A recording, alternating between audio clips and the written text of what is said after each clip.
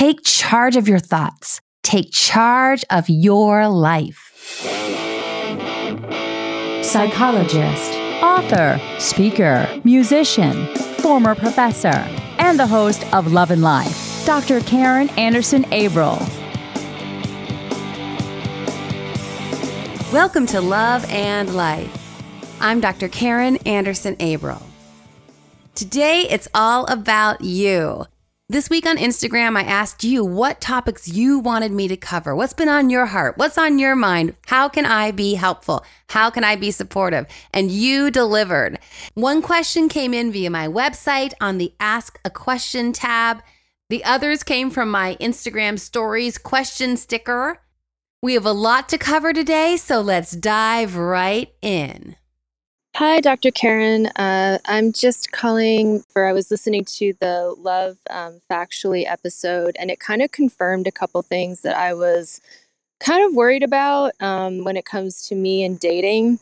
The whole men wanting fertility piece, and then also men kind of wanting other men to want you so that they feel that you're worth something to them. And it's tough when you get to the place of kind of infertility through age.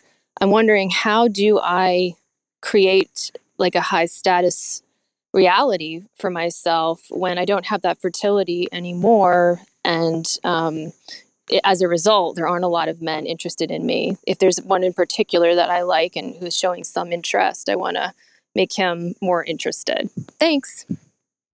Okay, so as the questioner was saying, she listened to my episode with Dr. Duana Welch, the author of Love Factually books. Episode 92, we talked about the science of dating. And in episode 102, we talked about attachment styles and dating. So if either of those topics are on your mind, be sure to check them out. And what the questioner here is speaking to is what Dr. Welch has found through her research to be true not only for American men or Western men. These are patterns and tendencies that occur in all cultures since the dawn of time. I want to preface this conversation with the reality that some of these generalities can seem frustrating. Some of them seem unfair in terms of the ways that men and women approach dating. Again, it's very deep rooted in our biology, but we need to look at what the science shows us. And Dr. Welch says, don't shoot the messenger. She's just reporting all the research she has gathered and what studies have shown. So in this case, what the question is referring to is what Dr. Welch calls her 2 F's, that men are looking for fidelity and fertility. Regarding fidelity, Dr. Welch talks about being hard to get, not playing hard to get, but being hard to get, which if we're super into somebody, when we meet him, it feels like we're playing because we say, I don't want to play games.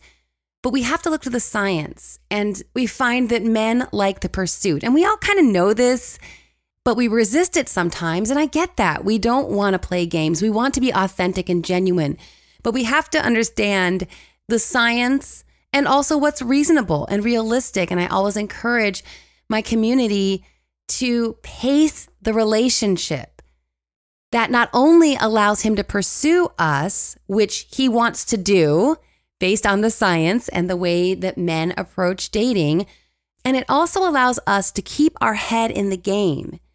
And remember that even if I get really excited after a couple dates, I still don't really know this person, and he still doesn't really know me. We gather information when we're dating. I say it all the time in my Love Smarter, Not Harder IGTVs when I answer your questions there. And Dr. Welch also says that this pacing communicates fidelity. How? Essentially, if a woman has sex with a man quickly, he assumes that she would also be quick to have sex with other men, which would then cause him to question her ability to be faithful to him. Now, Dr. Welch does a deep dive into the science, the biology behind all this. So if you want to check that out, listen to the podcast episode, buy her book, Love Factually, 10 Proven Steps from I Wish to I Do. I know many of you have bought it, and I've heard from many of you that you have changed significantly your approach to dating based on the science, which I think is super wise and super smart, and it's definitely dating smarter, not harder. Now, as far as the jealousy piece that Dr. Welch speaks to, I'll be honest, this is the part I don't like. I get the pacing. I get the being hard to get. I think that's wise. It's smart. It's protecting our heart. It's communicating that we are worth being pursued. It's communicating what Dr. Welch called high status to the dating realm. We present ourselves as a high status, to be sought after, to be pursued woman. I can get behind all that. The jealousy part, I cannot get behind, but I will let you know what the science says because I think it's important. Whether or not I think it's a great idea, if the science says that that's how we're wired, I think it's important that we have this information available to us. So I'm going to share a little bit from Dr. Welch's book here. And this section is called Be Hard to Get, Use Jealousy. Dr. Welch is writing in the first person here. She says, I used to think women created jealousy from immaturity or mean-spiritedness, but I was wrong. In studies when women intentionally rouse the green-eyed monster, revenge is rarely the motivator. Instead, they cultivate jealousy to discern the strength of their lover's feelings and enhance his commitment. Her citation for this study is from David Buss's The Dangerous Passion, Why Jealousy is as Necessary as Love and Sex. She goes on to say, if you think about it, there aren't too many effective ways to figure out whether you're more interested than your guy is. Dr. Buss notes that men tend not to stay attracted to women who ask straight out, do you really love me? That comes off as clingy, dependent, and off-putting. In dating, sometimes total honesty backfires, so women have found a way to ask without asking. Dr. Welch notes that Dr. Buss and others have studied hundreds of dating and married couples, and they find that men's most common response to thinking another man was their rival was to lavish time, attention, jewelry, dinners, etc. on the women they didn't want to lose. Now, like I said, this jealousy bit is not my favorite part of the science. But I think it speaks to, again, presenting yourself as high status and getting back to the question, how can we be high status if we say, I don't know that a lot of other men are interested in me? And that's where you go to presenting yourself as high status by being hard to get. You don't commit yourself emotionally, your time, your energy, any of it before he asks you to be exclusive. If you give too much of yourself too soon to the relationship, then he knows he has you. There's no time for him to go, I wonder what she's doing when we're not together. I wonder if she's seeing other people. That alone can create enough tension in the person that you're interested in to perhaps get him to go, I don't want her seeing other people. I better make sure that I ask her to be exclusive. And if he's not doing this, then you continue to have your independent life and you enjoy your time together, but you don't give him the impression that he is the only person you're connecting with. And in fact, Dr. Welch has a script for how to let the person that you're interested in know that you are in fact not his and his alone. And she says, quote, you tell him, I'm having a good time getting to know you, but I should tell you, to keep things honest, that I always date around until a man I'm seeing asks me to become exclusive. I'm not suggesting you feel that way about me, but I want to let you know that I am seeing others, and I understand that you may be dating around too. And getting back to the frustration that a lot of us have on the dating scene where it feels like we're playing games, and I just want to be honest and upfront, well, that bit of communication is quite direct and quite genuine, and yet it also presents us as high status women, which we are. And getting to the fertility element of the question, there are certainly some realities here. As we get older, if a man is definitely interested in becoming a father, he may not want to date a 45-year-old woman because likely her eggs are not as healthy and the chances of her getting pregnant have begun to diminish quite a bit. I mean, I think our fertility rate even starts dropping in our late 20s. So this is a battle that we face as we try to beat the biological clock. And I speak to this in episode 48 A Race Against Time, Beating the Biological Clock, Techniques from Cognitive Therapy. And this is a topic I will continue to speak to because it's something that I've personally dealt with, and many in my community struggle with this. It's not easy. And you guys know I met Dan when I was 40. So if he were looking for someone who was at the prime of her fertility, he wouldn't have dated me. And that's just the reality. Now we can work around this by considering a guy who already has kids. And that's an option. And I speak to being a stepmother in other episodes. And that's something that's absolutely possible. Dr. Welch also recommends considering an older man. Her husband is in fact 14 years older than her. And she was intentional about this. She'd been married before she had a child. She was 35 when she was back on the dating scene.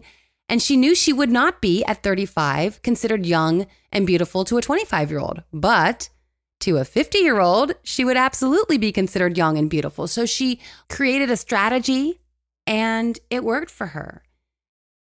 She also mentions that as women age, we can still appear to be fertile, even if we're not. It's really not that we have to necessarily be able to procreate, because some men, like I spoke to before, have their own kids already, or maybe they're not interested in having children. But yes, men are biologically drawn to a woman's physique if she appears to be fertile, which is why the beauty industry sells us potions and lotions and serums to stay young and lovely looking. We can resist this because it's the influence of the patriarchy, or we can say, there appears to be some biology at work that's pretty hardwired in us. So how about I just do the best I can to be fit and healthy? Interestingly enough, getting back to evolutionary psych and anthropology, men do prefer an hourglass shape. Dr. Welch cites research by Dr. Devendra Singh, which found that men worldwide indicated that they found women who had a waist that was 30% smaller than their hips to be more attractive. This 0.7 ratio between the hips and the waist has been found to be true, like we said, worldwide, and even by blind men who have never seen a woman.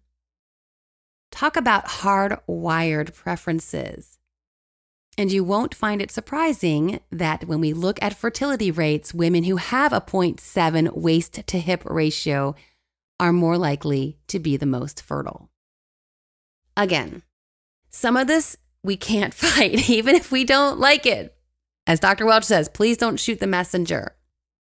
So again, the point is, it's not that we have to literally be able to procreate, because people find love in their 80s, but we do want to present ourselves as high status. And clearly, based on the science, part of that entails paying attention to our physical appearance. If you're looking for some in-depth support, head over to my website, loveandlifemedia.com, and click on the Work With Me tab to schedule a consultation. Consultations will help you clarify underlying emotional and psychological concerns. We'll target limiting beliefs and thought patterns. We'll learn empowering techniques from cognitive therapy to sustainably elevate your mindset and mood. We'll identify relationship dynamics which are impeding your goals. And we'll together generate a concrete plan for moving forward to help you thrive in love and life. Schedule your consultation today at loveandlifemedia.com. I'd love to work with you. Okay, now for some of the questions and topics that you presented to me this week via Instagram. The first topic is how to break free of enmeshment when you're a single childless woman without the guilt. Last week on the podcast, we talked with Mary Beth Somich, LPC, about enmeshment and differentiation and establishing boundaries as part of differentiating from our family of origin. And we get into that in depth in episode 108. So check that out if you haven't. But yeah, when you're single and childless, it's kind of harder because there's a natural breaking away from your family of origin when you get married. And then you have that buffer, which is your spouse. And so you can say things like, yeah, well, this Thanksgiving we have to go to my husband's house, right? Because his family we need to be fair, and his family needs to have the chance to see us as well on the holidays. Or when you have kids, there's like the natural barrier of, oh, well, I have Johnny's this or that, or Susie's this or that. So all these realities end up carving out differentiation by their very existence, that you have other relationships in your life that are your priority now. But to the questioner's point, yeah, when you're single and you don't have kids, you don't have those natural barriers in place. But I think it's an opportunity, because if we differentiate only because we have a husband now and we have kids now, we're not really doing the intentional work of differentiating. That's why being single, one of the perks is that we can do that grown-up work with our family of origin. And so I recommend here just starting to create boundaries. And she mentions in the topic, I'd like to create boundaries without feeling guilty. Now that's going to be very hard, because if you come from an enmeshed family, there have been a lot of messages suggesting that anytime you do something apart from the family, or if you don't manage your mother's emotions, for example, that you are betraying the family. And it's not fair and it's not loving. But those are the messages that we receive when we're in enmeshed families. So the differentiation process, creating boundaries, will likely produce some guilt initially. But that's okay. It's going to be hard, and that's also okay. It's such a worthwhile pursuit. Differentiating from your family of origin doesn't mean you cut them off and say, forget it. It just means that you establish appropriate boundaries. You're able to, as an adult woman, even though you don't have a spouse and kids, you're able to sometimes take a trip over Christmas if that's what you want to do. And you present the information very matter-of-factly. You're not asking permission. You're a grown-up. You're an adult woman, and you're able to make plans and decisions for your life and choices.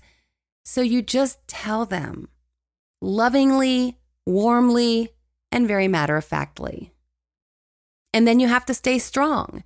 They may try to manipulate. They may try to guilt you into changing your mind. And you have to just sit with being uncomfortable. When we establish boundaries initially, it's just uncomfortable. But we can tolerate it. We're mature enough to handle it. And we don't let the conversation escalate to where it becomes a battle, because it's not a battle. Once you're an adult, it's your life and your choices. And if they can't respect that, that's unfortunate. But it shouldn't make you feel like you're being a bad son or daughter when you're just being a grown-up living your own independent life. We'll revisit this topic at the end of the month when Dr. Jamie Zuckerman joins me on the program. We're going to be talking about boundaries. So sit tight. We'll have more for you on this topic in just a couple weeks. The next subject you wanted me to cover was letting go of relationships you thought were the one. And you gave me a little love. Absolutely love your podcast. Thank you so much for listening and for the feedback. And as far as letting go of relationships, breaking up is so hard, especially if you thought you were with your person. And I cover this in episode 97, Heartbreak is Hideous. Here's help. Also, way back in episode 11, I tackle this subject. It's called Bad Breakup, Take Charge of the Pain. And I share the worst breakup of my life, which was with Dylan. Crazy, it wasn't even with my ex-fiance. It was Dylan, who was after the ex-fiance. And actually, the intro music to the podcast is from a song I wrote. Well, actually, one of many songs I wrote about my heartbreak with Dylan. I think that could be helpful for you. Also, episode 12, Breaking Up is Hard to Do. Can we get better at it? And I speak with British breakup coach Laura Yates. So those 3 episodes I think can be helpful for you, and especially the most recent one in which I talk about the science of heartbreak, because we really do become hooked on. Neurologically speaking, love is a drug. And I speak to that in that episode. So check that out. I think that'll be helpful. Also, at the end of the month, Dr. Rhonda Freeman joins me. She is a neuropsychologist. And we will be digging even deeper into understanding the brain science of relationships, painful breakups, trauma, abusive relationships, all of that, and what we can do to take back our brains, essentially, to rewire them once again in a more positive, healthy, and whole manner. The next topic was also about breakups, so that is clearly something many of us are dealing with right now. The next subject is difficulty knowing what's acceptable/normal in a relationship versus me being picky. So I address this topic in depth in my book, Chapter 3. We talk about what I heard many times over the years, that I must be way too picky and that's why I'm still single. And I absolutely take issue with this. I think that women get accused of being too picky when they have high standards. And why would we want anyone to not maintain high standards when they're looking for the person with whom they plan to spend the rest of their life? Sounds like a bad idea to me, but we get this pressure and sometimes we can start doubting ourselves, which I think is what's happening here. So Dr. Welch also talks about this in her book, Love Factually, and she says it's really as simple as this. Are you looking for something in a partner that you're not willing to be or give yourself? Meaning, if I'm looking for someone who's kind and warm and respectful and driven and intelligent and works on their own personal growth and development, and if I am all those things myself, and I want to give kindness and warmth and intelligence and connection and commitment to a relationship, I'm willing to be those things and I am willing to give those things to the relationship, then I'm not being too picky. Simple as that. And I'll add, as someone who had to wait quite a while to meet my person, that when we want something extraordinary and epic, we oftentimes have to be willing to wait for it. Next concern, how to cope with his ex-wife when there are kids involved. In episode 64, I speak with Kendall Rose, author of The Stepmoms Club, How to Be a Stepmom Without Losing Your Money, Your Mind, and Your Marriage. Also, more recently on the podcast, I interviewed Christina and Gannett of Radical Stepmoms podcast. We talked about grieving the life you thought you'd have in episode 105. I also was interviewed by Christina and Gannett on their podcast, so you can check that one out if that would be helpful as well. But essentially, when you step into a relationship when there are kids involved, you have to put the kids first. The kids didn't ask for this. The kids are grieving. This can be very chaotic for children, especially if their parent is dating a bunch of people. And frankly, these arrangements entail a lot of adults having to be grown-ups. And that will mean sometimes just biting your tongue and taking the high road. And oftentimes things won't be fair. But you do your very best to be polite and kind and cooperative with the ex, because the kids are already suffering and they shouldn't be put into a position to have to choose or take sides or be made to suffer any more than they already are. We want to protect the kids and advocate for the kids as much as we can. That being said, it's a very serious role that you take on if you become a stepmother. And research shows that stepmothers are less well received than stepfathers. If you move forward in this relationship, I would absolutely encourage you to avail yourself of all sorts of resources for stepmothers. Specifically, the book Step Monster is fantastic. It's written by Wednesday Martin. And be clear about the reality of the statistics. Second marriages with children involved don't make it 70% of the time.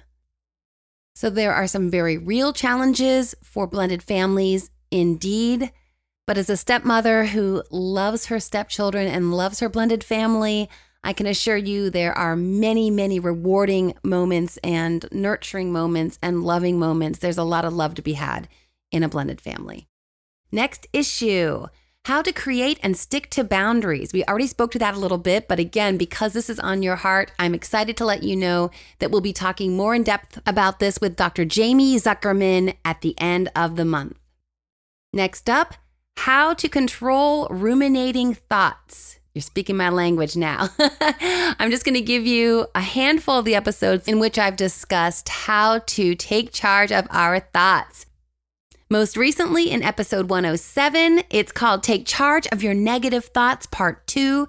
Techniques from REBT, Rational Emotive Behavior Therapy, is my go-to to make sure that I am thinking rationally, which is going to help me feel better because my thoughts, my beliefs are grounded in rational, realistic ways of thinking.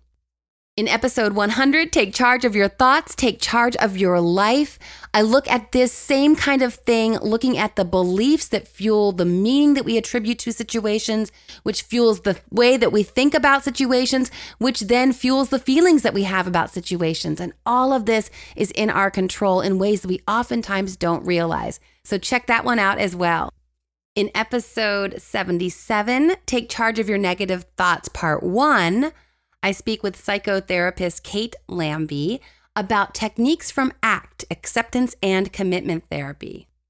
And I had the honor and privilege of interviewing the creator of ACT, Dr. Stephen C. Hayes, in episode 65, entitled Liberate Your Mind to Address Depression and Anxiety.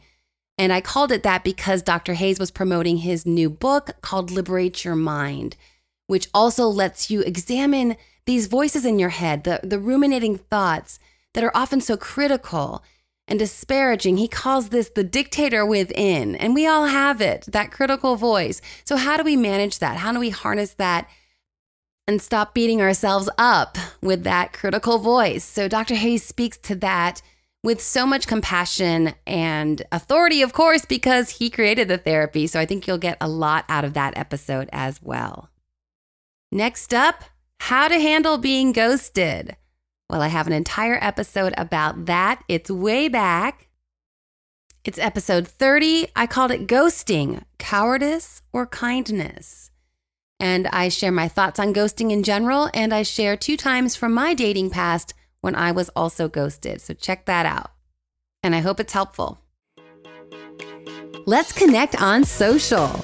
I'm most active on Instagram, where I post original quotes, infographics, and I tackle trending topics in my Love Smarter, Not Harder IGTVs.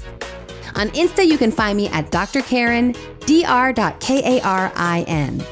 I'm also on Facebook at Dr. Karin Anderson Abril, and on Twitter at Dr. Karin Anderson.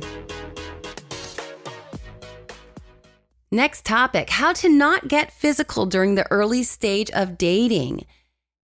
To address this question, I'll refer us back to the work of Dr. Welch. Episode 92, I think, will be most helpful for this one, where we look at the science of dating. And basically, it's easy to get ahead of ourselves when we're excited, like we talked about earlier in the program. So we have to have the rationale in place. And if we believe truly that keeping things at a slower pace benefits us in the long run, then I think we can have more buy-in, so to speak, that we believe that waiting benefits the potential for the relationship. It certainly benefits us. It protects our heart, and it presents ourselves to the dating community as a high status woman. If we fully believe that that's true, I think it makes it easier for us to keep ourselves from getting ahead of ourselves regarding the emotional and the physical. Episode 92, The Science of Dating with Dr. Duana Welch. Next subject, career moves for single girls, when to stay and when to leave. That's a great topic, and I haven't done anything on that. I know when I was a professor at one university 5 years in, I realized it was time for me to make a move. And I think the short answer is, and obviously this is a topic we could devote an entire episode to, but the short answer here is, are you feeling that you're being appreciated?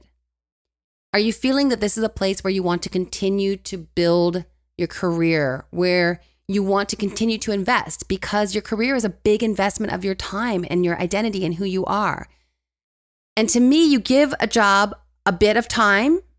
You don't just bounce after the first year, because oftentimes it takes a couple years to kind of get into your groove. But for example, when I was at one university for 5 years, it became clear that I loved the students, but I didn't feel that the administration was a place where I could really thrive and be the fullness of what I wanted to do as a professor. So then I had a colleague there initially, and she had gone to another university. And then she called me and said the new university was looking for more professors, and would I be interested in interviewing? And that's what happened. So I think it has a lot to do about, do you feel appreciated? Do you feel that it's a good fit for your identity and your career goals?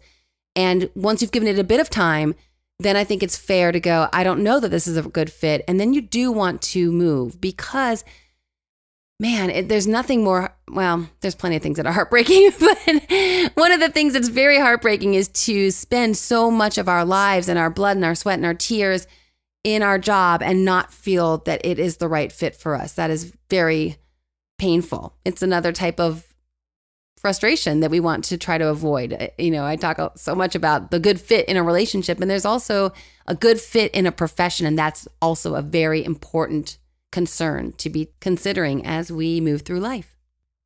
Next question: how to ask a partner to attend individual therapy. I would actually probably not ask a partner to attend individual therapy. I would suggest we go as a couple. That would be the first move. I think that would be less threatening for someone to receive that suggestion as opposed to you need therapy. A lot of people still have resistance to therapy. And even though it can be coming from a beautiful, pure place, I mean, I find that all the time because people will talk to me even like at a cocktail party or something. And I'll be like, oh yeah, you should see a therapist about that. And sometimes even now in the new millennium where we have so much awareness about and the importance of our emotional well-being and that we need to get checkups from time to time, the way we get our teeth checked twice a year. But some people still kind of bristle. So I personally, if I were dating someone and I believed that he needed to do some individual work, I would suggest we would go as a couple. And then as we establish rapport, because the individual stuff is going to be affecting your relationship as a couple anyway. So as you establish the rapport with the therapist, that could be a much safer environment for you to say to your partner, hey, I think maybe some of that is individual work that's probably maybe best done for you to do with a therapist on your own. You could say that in the context of a counseling session with that third party, the therapist being there. And I think that may be a less threatening context and an environment where your partner may be better able to receive your suggestion. Another question about boundaries. So I'm so glad we're talking about that again with Dr. Jamie Zuckerman coming up in just a few weeks. Next topic is the challenges of finding true love after 40 and how to deal with the waiting period. So I would recommend my book, Single is the New Black, Don't Wear White Till It's Right. For the waiting period, I talk a lot about not being what I call a lady in waiting. We don't want to put our life on hold and live in the whens. When this happens, when I meet him, when. We want to thrive now in the life that we have today. So that's my recommendation for the waiting period. Also in episode 103, the title of it is Can I Find Love Over 40? And it's a Love and Life Q&A episode, kind of like this one, where I'm addressing your concerns and your questions. And I speak to that question specifically in that episode. So I hope that will be helpful for you. Next question, how to move from child-free to a serious relationship with a man who has a child. And yeah, I spoke to that with Kendall Rose, as I mentioned before, the author of the Stepmoms Club, and then with the Radical Stepmoms, Christina and Gannett. I also appeared on their program. I think I mentioned that a moment ago. But that would be a great episode because we spoke specifically about being a woman who's in her 40s without kids and then stepping into a romantic relationship and then marriage with a man with kids. And again, their podcast is called Radical Stepmoms, and you can find it anywhere you find podcasts. And I speak in depth to that issue there. But I will definitely be covering this more and more on the podcast because a lot of us who remain single in our 30s and then into our 40s, we will end up in a step family at some point, or we'll have a step family relationship. The research shows, this is from the Step Family Foundation, that over 50% of American women will be part of a step family relationship to some degree. And it could be a woman has, her mother passes away and then her father remarries when he's in his 80s, these sorts of things. So it's not necessarily that you will be a stepmother yourself, but over half of us will have some sort of step family connection at some point in our lives. Next subject, do you think men and women who are both single can just be friends? This is the age-old question for those of us in my generation. It was the when Harry met Sally question. Can you really just be friends? That's a rough one. From my experience, there's always been some energy on one side or the other. Either she secretly is crushing a little bit on him or he is secretly crushing a little bit on her. My best guy friends have all been gay across the board every last time. Maybe because I have 2 older brothers, and so I don't really look for heterosexual guys to be friends with because I have that friendship component with my brothers, and it's just safer because, like I said, my experience, usually someone's crushing. And so when I look for that male friendship, I don't even mean to. I mean, this was happening when I was in college, and at that time, even some of these guys that I'm best friends with were not out yet. So it's not something I intentionally did, but I do recommend it. I do love the Will and Grace relationship. I actually have a podcast on that. Episode 31, I called it The Will and Grace Effect, Gay Boy, Straight Girl Love. And I invited one of my gay boy besties to join me on the program. And we just talked about the lovely and unique and precious relationship that we have. And that, of course, has been depicted in TV with Will and Grace. Next concern, dating fatigue, how to put yourself out there after so much rejection. That is an ongoing struggle that people who are single for a long period of time in their adult life understand in ways that other people just don't. How you get your hopes up and then only to have this relationship also tank. It's very, very demoralizing. And I speak to that in my book, of course, so I recommend that. And I'll just continue talking about it. Of course, I recommend any of my episodes, which there are many, with single women who have experienced those long, long years of dating and getting their hopes up, like I said, and then not having relationships work out. There's no magic formula for this. It's partly taking charge of your thoughts. It's partly maintaining hope. And that can be very challenging. So I don't want to minimize this at all. I think the quick response that is true, but not easy to receive. I'm not trying to say this is easy, but really, what's the alternative? We either become so depressed and despondent that love continues to evade us and then become bitter and miserable and just, like I said, entirely give up, or we maintain hope. And I think that's a great question. I want to give it more time and attention and more specifics. And I want to look to the research. And so I'm going to write that down as a topic that I will give an entire episode to very soon. Next issue, the imbalance of sacrifice in relationships. Now, this is a great topic as well, which I'll probably have to give more attention to in an upcoming episode. Relationships are definitely about balance, but sacrifice will be different. Case in point, I lived in the city. My husband lived outside of Chicago, about an hour in Northwest Indiana. I was a city girl through and through, but he owned and I rented, so it made sense that I would move as opposed to him moving. That was a sacrifice. I moved into the house that he shared with his ex-wife in their neighborhood they'd lived in for 20 years. That felt like a big sacrifice because I was leaving my identity and entering his world. For some people, that might be too much of a sacrifice, and I would recognize that and honor that, but I'd waited for so long to meet someone as extraordinary as Dan. So those sacrifices, while on paper, that looked like a bit of an imbalance, he's so amazing that I was willing to do that. And I didn't step into that with a bunch of resentment, like, okay, I'm keeping score over here. That's not fair to do. It's not loving. And I have a beautiful life here and I don't regret any of it. But yeah, there's always going to be some inequity. There's going to be things where one partner does a little bit more than the other. And I think the key is to not keep score and to recognize that you're not a victim. If you're making a sacrifice, you chose to do it. So you don't want to build resentment and then blame your partner later. If you make a sacrifice, do it because you love your partner, because he is worth it, because you've waited for the person. And when you meet your person, you're willing to do things that you wouldn't have done for someone else who wasn't your person. But own your choice and be sure you're not resentful. I hope that helps. But like I said, I need to speak more to that as well. Okay, 2 more topics. The difference in the idea between masculine, feminine energy versus dominant, submissive roles. Okay, that's a lot to cover.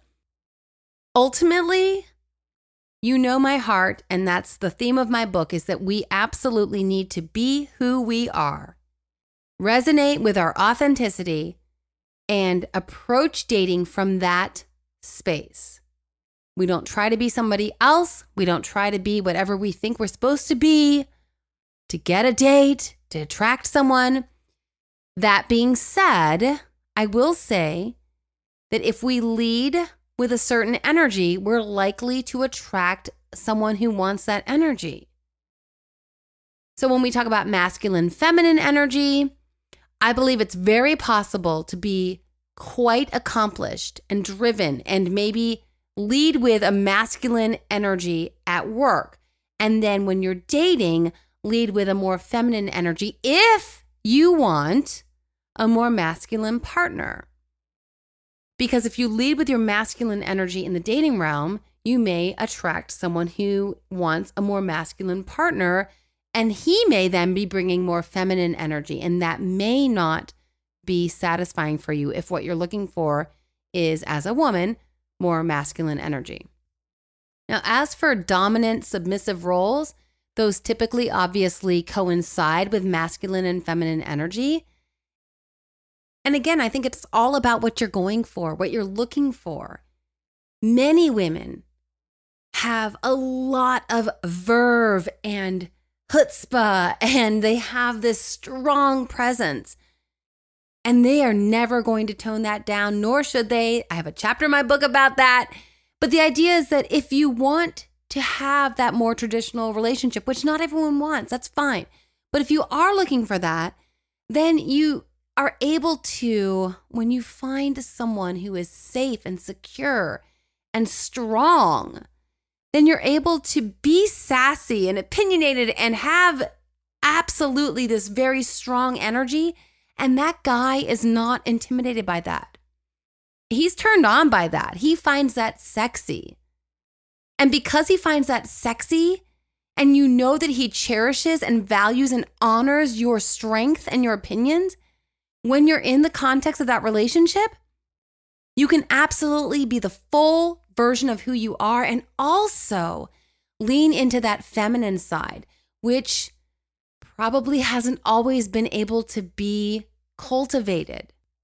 Because oftentimes it takes that safe strength that a real man provides to allow women who've had to do for themselves and have had to be strong and independent, to allow those women to relax a little bit and lean into their feminine side. And it's a win-win because the guy wants to provide that safety and that strength for the woman to lean into, and the woman is probably pretty tired of doing everything on her own and is ready to lean into that. I don't know if that's exactly what the person asking the question was getting at, but that's my interpretation of it. Final question. Which post-secondary courses did you teach as a prof, and which were your faves? That's a great question. I loved teaching college. I had a ball. I loved it and I miss it. That's why I want to do more speaking engagements. But of course, this year it's a kind of a rough time to book speaking engagements. But specifically, I loved teaching about family systems. And I talked about that in episode 108 with Mary Beth Somich, LPC. We talked about enmeshment. That was my dissertation. So obviously that was a passion point for me. I had the opportunity to create the family systems course at Concordia University, Chicago.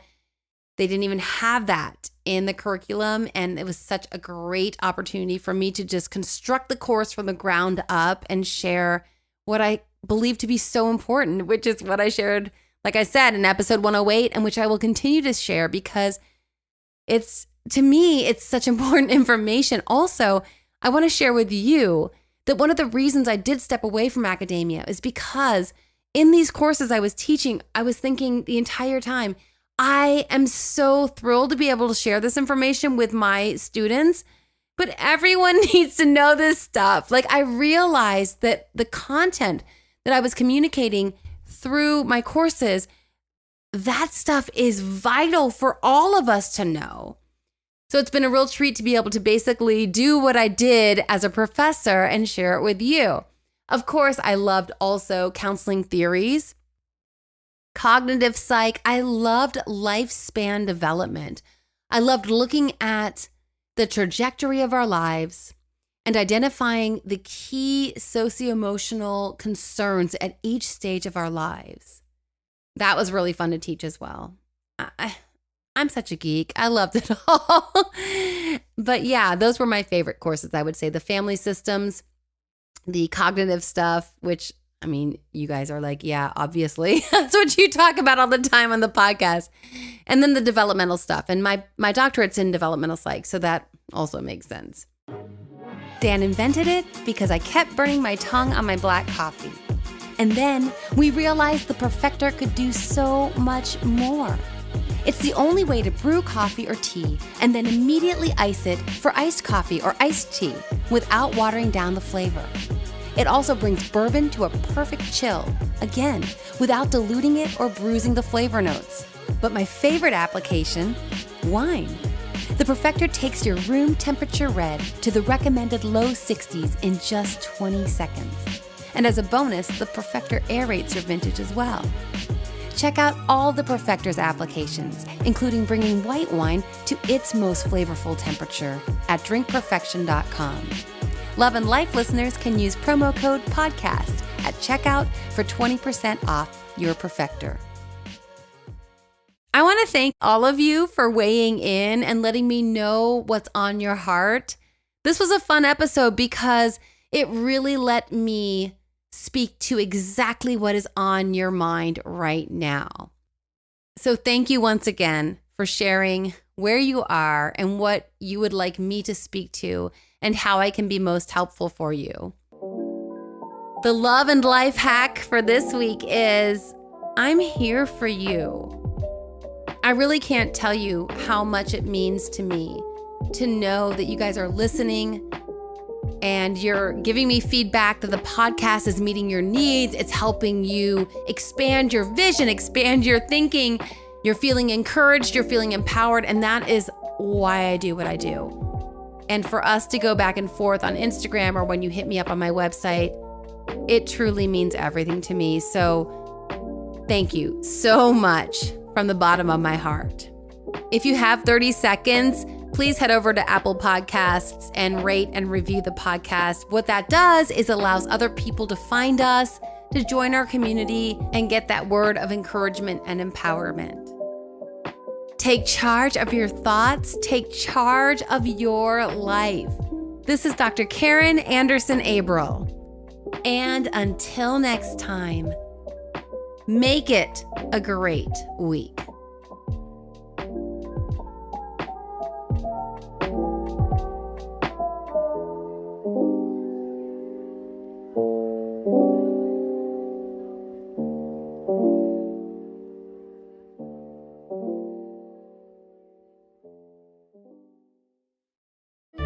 Love and Life is produced by Tim May and host and executive producer, Dr. Karen Anderson Abril.